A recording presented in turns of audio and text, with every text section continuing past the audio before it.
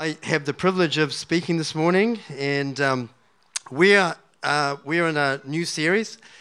Johnny launched the teaching series that'll last us through the end of the year last week. He did it magnificently, and if you didn't hear it, I'd love you to catch up with it on, there's so many different ways, podcasts, on our website, on Easy Church, and one of the things I was thinking when Jonathan was speaking last week was that a huge part of preaching and teaching is that it's just reminding ourselves of what we already know, what we believe, what we hold dear and true, and the creeds. So we're looking at this series called We Believe, exploring the treasures of the church and joining the chorus of the church, what the church has believed for the last 2,000 years, and what's been faithfully passed on from generation to generation. And we're looking particularly at the Apostles' Creed over until we get to December. And it's interesting that the three articles of the Apostles' Creed were traditionally used as the three questions or the three affirmations that people would make as they presented for baptism.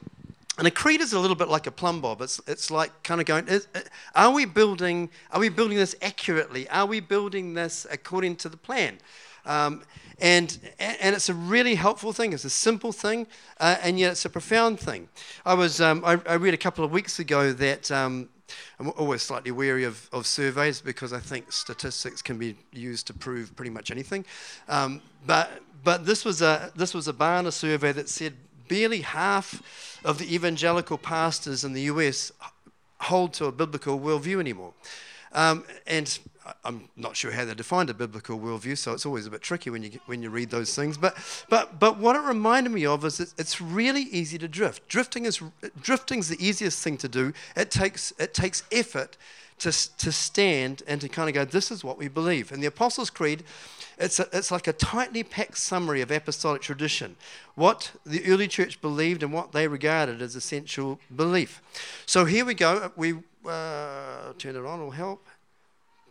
So this is the Apostles' Creed. I think pretty much every style, every denomination, every stream of church references this creed. So it says this. I won't do what Johnny asked us to do last week. I won't ask us to read it together, but I'll read it to you. So just follow along on that screen. I believe in God, the Father Almighty, the Creator of heaven and earth, and in Jesus Christ, His only Son, our Lord, who was conceived of the Holy Spirit, born of the Virgin Mary, suffered under Pontius Pilate, was crucified, died, and was buried. He descended into hell. The third day he rose again from the dead, and he ascended into heaven and sits at the right hand of God the Father Almighty, whence he shall come to judge the living and the dead. I believe in the Holy Spirit, the Holy Catholic Church, the communion of saints, the forgiveness of sins, the resurrection of the body, and life everlasting. And so we're up to the second article. I believe in Jesus Christ, His only Son, our Lord. And so we'll launch in and we'll see how far we get today. So the center, I guess one of the first things to note is that the center of our faith is not a doctrine, but it's a person. It's the person, Christ Jesus, the Messiah. And our Christian faith is centered on our personal attachment to Him, that we've been joined to Him. He joined Himself to us. It's personal, but it's not private. Because we know this, that we who are joined to Him we're attached to Him, we follow Him, and as the creed concludes, it talks about believing in the Holy Catholic Church. Now, I grew up as a little Presbyterian boy, and I had lots of Catholic friends, and whenever we'd read this creed at our Presbyterian church, I'd kind of get to the part where it says, and I believe in the Holy Catholic Church, and I'm like, why not the Holy Presbyterian Church? And those of you who know the meaning of the word, you just know that Catholic means the whole. It's everything. It's the whole church. So what the Apostles' Creed says is that we believe that when we put our belief and our trust in this man Christ Jesus, that we become part of the universal church, the whole church. Every one of us belongs to that same thing. So it's a personal faith, but it's not a private faith. that we belong to each other. Our hearts are knitted to each other. And so when when we confess that we believe in Jesus Christ as Lord, we're meaning the Lord, not any kind of Lord. Another later confession was the Heidelberg Catechism. Now, the Catechism is a little bit like a creed, except it's questions and answers. A question's posed, and then an answer is given. And as a young catechist, you would learn this is a response to this question. And in the Heidelberg Catechism of 1563, it says, "What is your only comfort in life and death?" And the answer is that I am not my own, but belong, body and soul, in life and in death, to my faithful Savior, Jesus Christ. And probably the earliest expression of what we might call a creed arose very early in the church, and it was just this simple expression, Jesus is Lord. And that expression is such a profound expression. It says so much, and yet it's such a simple thing. So what we're saying when we say that Jesus is Lord is we're saying this. We're saying that He alone has the ultimate rights over us. That He's not our Lord only when it suits us, but He's the Lord even when it doesn't suit us. And again, I mean, I know these are cheesy sayings, but He's either Lord of all or He's not Lord at all. And it's this reality. So, for example, if you've known Christ for a while, one of the things that you would have learnt really early on is this: He's not easy to follow. He asks us to do things that we don't like doing. He interferes in areas of our lives that it's like, I'm not sure if I welcome you there. He's the reality is there's, and again, I mean this in a non-crass way, but there's times when we don't really like Jesus, because he messes with us. He said, you need to stop doing that. It's like, are you sure? Everyone else is doing it. Surely I could do that. And he says, and I want you to start doing this. And we're like, that's way too hard for me to start doing. But what this creed reminds us of is this, that when we say, I believe in Jesus Christ, His only Son, our Lord, what we're saying is that He's my Lord, that I'm choosing to trust Him, that I'm choosing to trust Him with my life.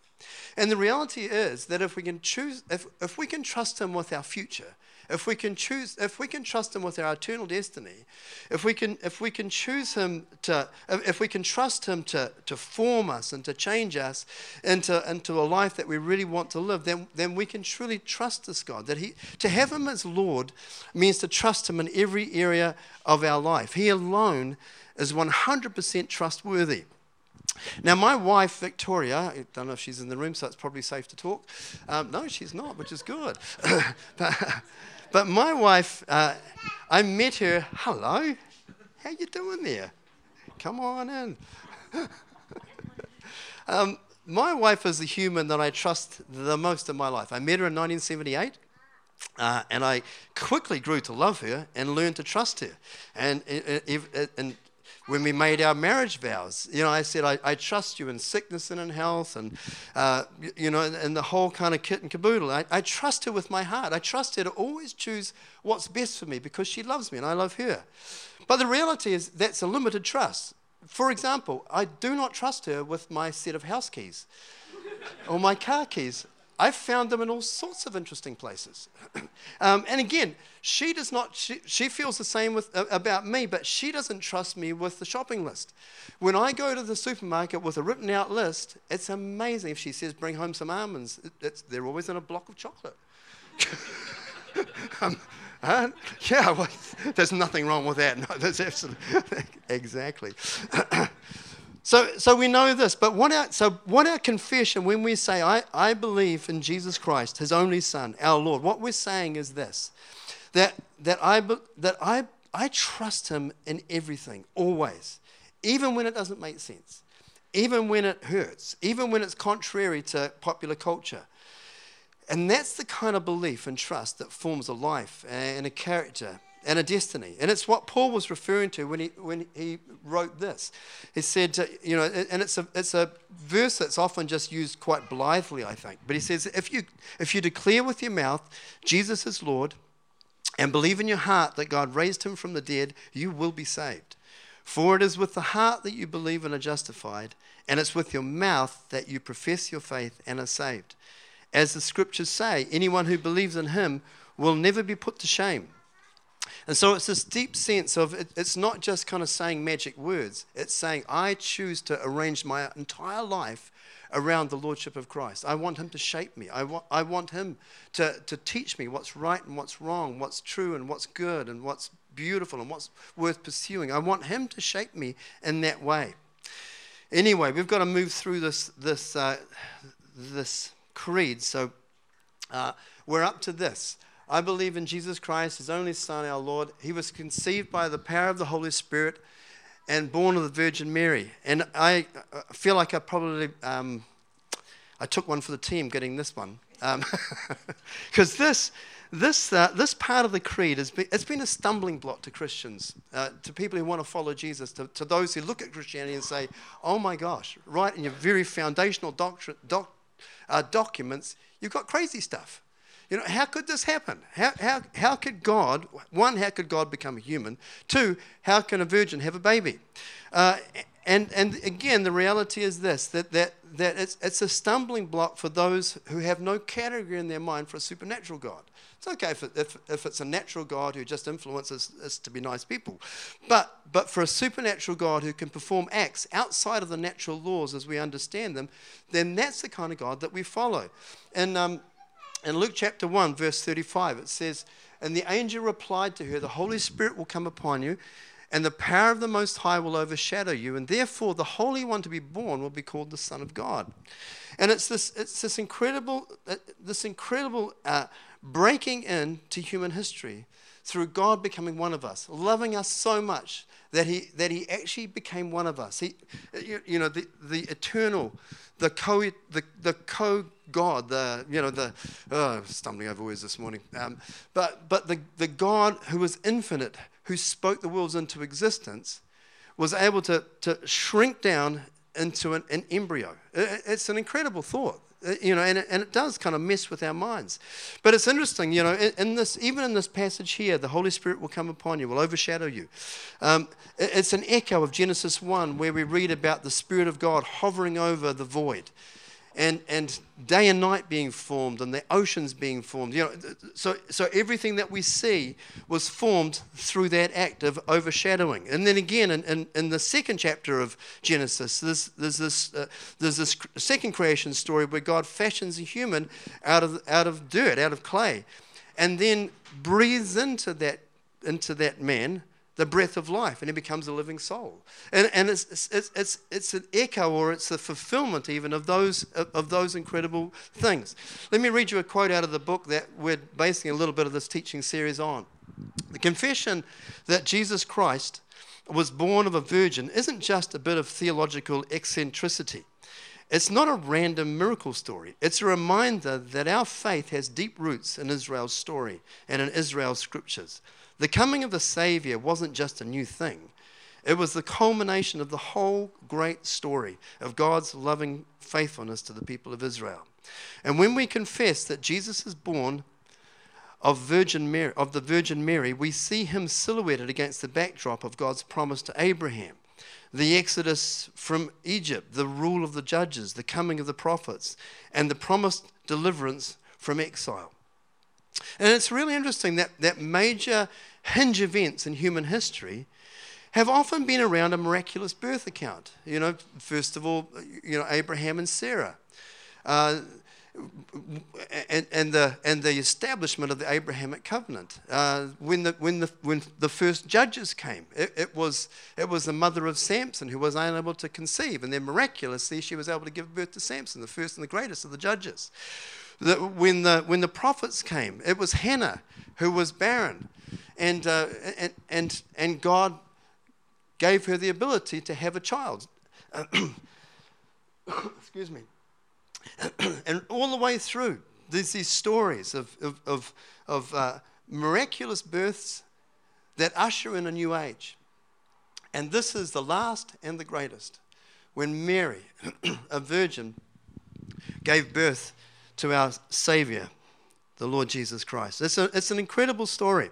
Again, there was a a Christian pastor, I guess we'd call him, Hippolytus, said that in the virgin's womb, the Son of God refashioned the first formed Adam in himself. The first Adam led the human race astray, but here's a second Adam, a new beginning for the human family, a new ancestor who will lead us into life and joy. So how do we attempt to understand this? It's one thing to just kind of say the words, and it's not wrong to say words that we don't fully understand. I remember when I got baptized as a 20-year-old, I came to faith in Jesus as a 20-year-old, and I got baptized in water pretty quickly after that, and it's over the years that event has come to have more and more and deeper meaning as I've understood what I did back then. And so there's moments when we can read these words and kind of say, I believe them. I think Johnny, I'm going to absolutely mangle his quote from last week, but I think it was Augustine that said something, if you want to understand something, believe it first. Believe it to understand it. And I think the creed is a little bit like this, that we say these words and we don't fully understand them. I believe in the virgin birth. It's like, well, I want to. Again, there's another early church father, Origen, in the 3rd century, Origen from Alexandria. He came up with this image of taking a piece of steel, or a piece of iron, I guess it would have been then, and put it into a fire and heat it up. And he said it's interesting that let me just read you what his words said. He said, "In the fire, this iron has become holy fire, since nothing else is discerned in it except fire. And if anyone were to attempt to touch or handle it, he would not feel the power or the feel of iron, but of fire." And in this way, that soul, that is Jesus' human soul, which is like iron in the fire, was placed in the word forever, in wisdom forever, in God forever, and is God in all that it does and feels and understands. And what he was trying to explain was this reality of how God, the uncreated, could come to be born of a human. How did that happen? And he's saying it's a little bit like that if you reach out and you touch a piece of metal that's been fired in a fire, you don't feel the metal, you feel the fire. And yet it still is metal. And people have tried to explain, this dual nature of Christ, that he's both God and man. How does that work? And every explanation is kind of helpful to a point. But again, it's one of these things that kind of helps us understand a little bit that Jesus is completely human and completely divine. This is not an embarrassing part of our creed. This is not kind of one of those bits you kind of, you sort of mumble your way through and say, it's not really that important anyway, but just let's move on to good bits. It's actually a really vital part that if he didn't become one of us, then we're all still trapped in our sin. We're all still condemned. This part of the creed reminds us that he's completely human and completely divine. It's believing that the Holy Spirit provided one gamete and Mary provided the second gamete, and together they came together, and Jesus, the Son of God, the Son of humanity, was conceived in that miraculous moment and was born a human baby 9 months later. It's an incredible thing. And like I say, people have trouble believing that God could do this, that a virgin could be pregnant and carry God himself. And in reality today, it's probably less hard to believe. There's all sorts of different options for having babies. It used to be that you would know the mother of the baby because it was the one that gave birth, but we have surrogacy now. And who knows where. Fertility advances and maybe even cloning is going to provide new and frightening ways of producing people like us. Oh my goodness. Can you imagine having more than one of you? No, it would not be good.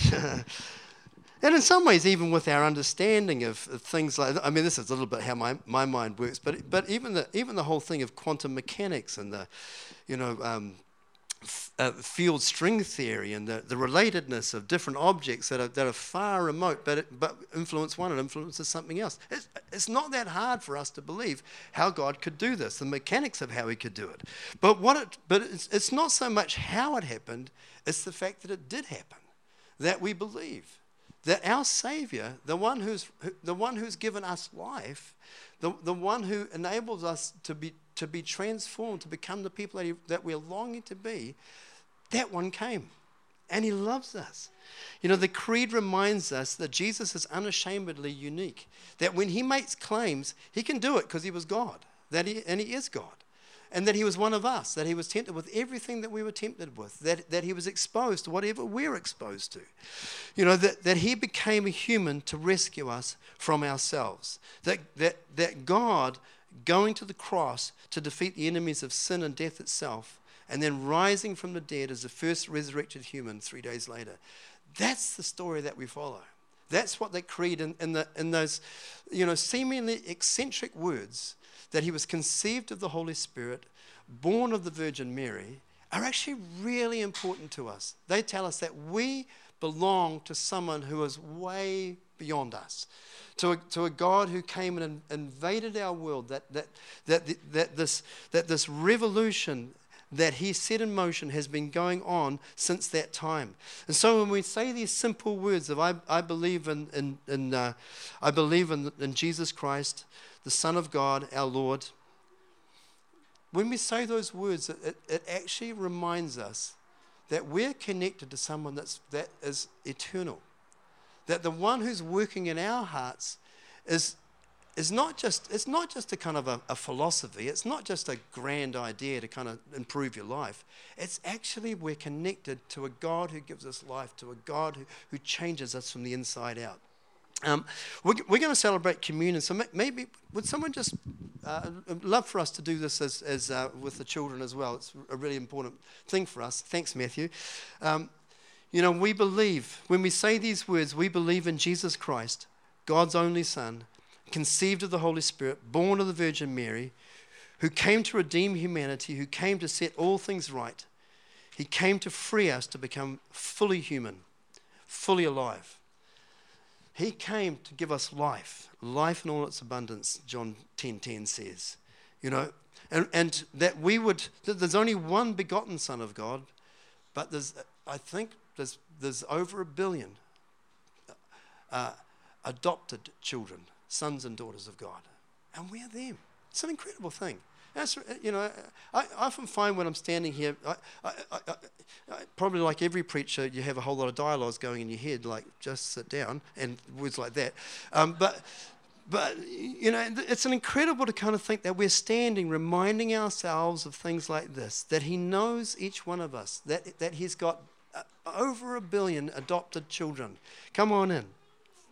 You know, and then that He knows every one of us, that He knows us better than ourselves. You know, that He knows us from the youngest Leo to the oldest Lloyd. You know, it's that he knows us, that He's witnessed our lives, that He's been part of our lives. You know, and He's witnessed every moment of our life. I love how Liz kind of read us through those words and that blessing of, you know, that Leah would be aware of Christ, that Christ would be forming him every hour of the day and night. You know, it's an incredible thing that He loves us that much, that He would come to be one of us, and that He loves to commune with us, that He loves to take up residence in our heart. And in this familiar Corinthians passage that leads us into communion, he says, Paul's writing this, he says, I received from the Lord, same Lord that we follow, what I also passed on to you, that on the night when He was betrayed, the Lord Jesus took bread, and when He had given thanks, He broke it and said, "This is my body, which is for you. Do this in remembrance of me." And in the same way, also He took the cup after supper and said, "This cup is the new covenant in my blood. Do this as often as you drink it in remembrance of me. For as often as you eat this bread and drink the cup, you proclaim the Lord's death until He comes." You know, and in reality, there's so many mysterious parts of our faith. There's parts that we kind of have the words for, but we're still beginning to plumb the meanings of them. You know, I think every time we read the scriptures, every time we celebrate communion, there's something inside of us that just goes, it's remarkable what takes place. You know, I was thinking, and again, this kind of gives you an insight into how my brain works. But I was thinking when I was preparing this talk and thinking, you know, it needs to end around the celebration of communion. That being separated from God is a little bit like having an iPhone that's not plugged in. It's not charged. It's not synced. it looks like it's really useful. It looks like it's, a kind of a thing a great tool that you could have. But if it's not charged, if it's not synced, it's actually just a very expensive collection of chemicals. It's not actually that useful. It looks like it can work. It has all the potential features to communicate and connect me to pretty much all the information that I could ever need. And yet, without being charged, without being synced, it's mostly an unhelpful piece of metal and plastic. And so when we come to communion, the ceremony that's at the very center of our Sunday gathering, it's much more than a symbol that the Lord is here, and that He's here in the midst, mysteriously. We don't, I can't explain how this functions, but He's here as we take. We don't have a loaf. We've got very beautifully sliced wafers, But we take that wafer that came out of the same plastic sleeve, so we're connected in that way. And we take the cup that's come out of that same jug. And we take that food and we take that drink into ourselves. We're mysteriously reminding ourselves that we're joined to the one who loves us, the one who came 2,000 years ago, the one who witnesses everything about us. That He's here in our midst. And if you don't find out my illustration too crass, He's here, and as we do this, He's here to recharge us. He's here to resynchronize us. He's here to help us recenter everything, to remind ourselves that's what's important. That's what gives me life. I don't have life in myself. I derive my life from someone else. It's Jesus who gives me life. It's Jesus who gives me meaning. And so in the simple act this morning of coming and taking these symbols, it's somewhere in the midst of taking those symbols that He comes and invades us again, that His life begins to flood into our lives, puts our life back into right relationship with God and with each other.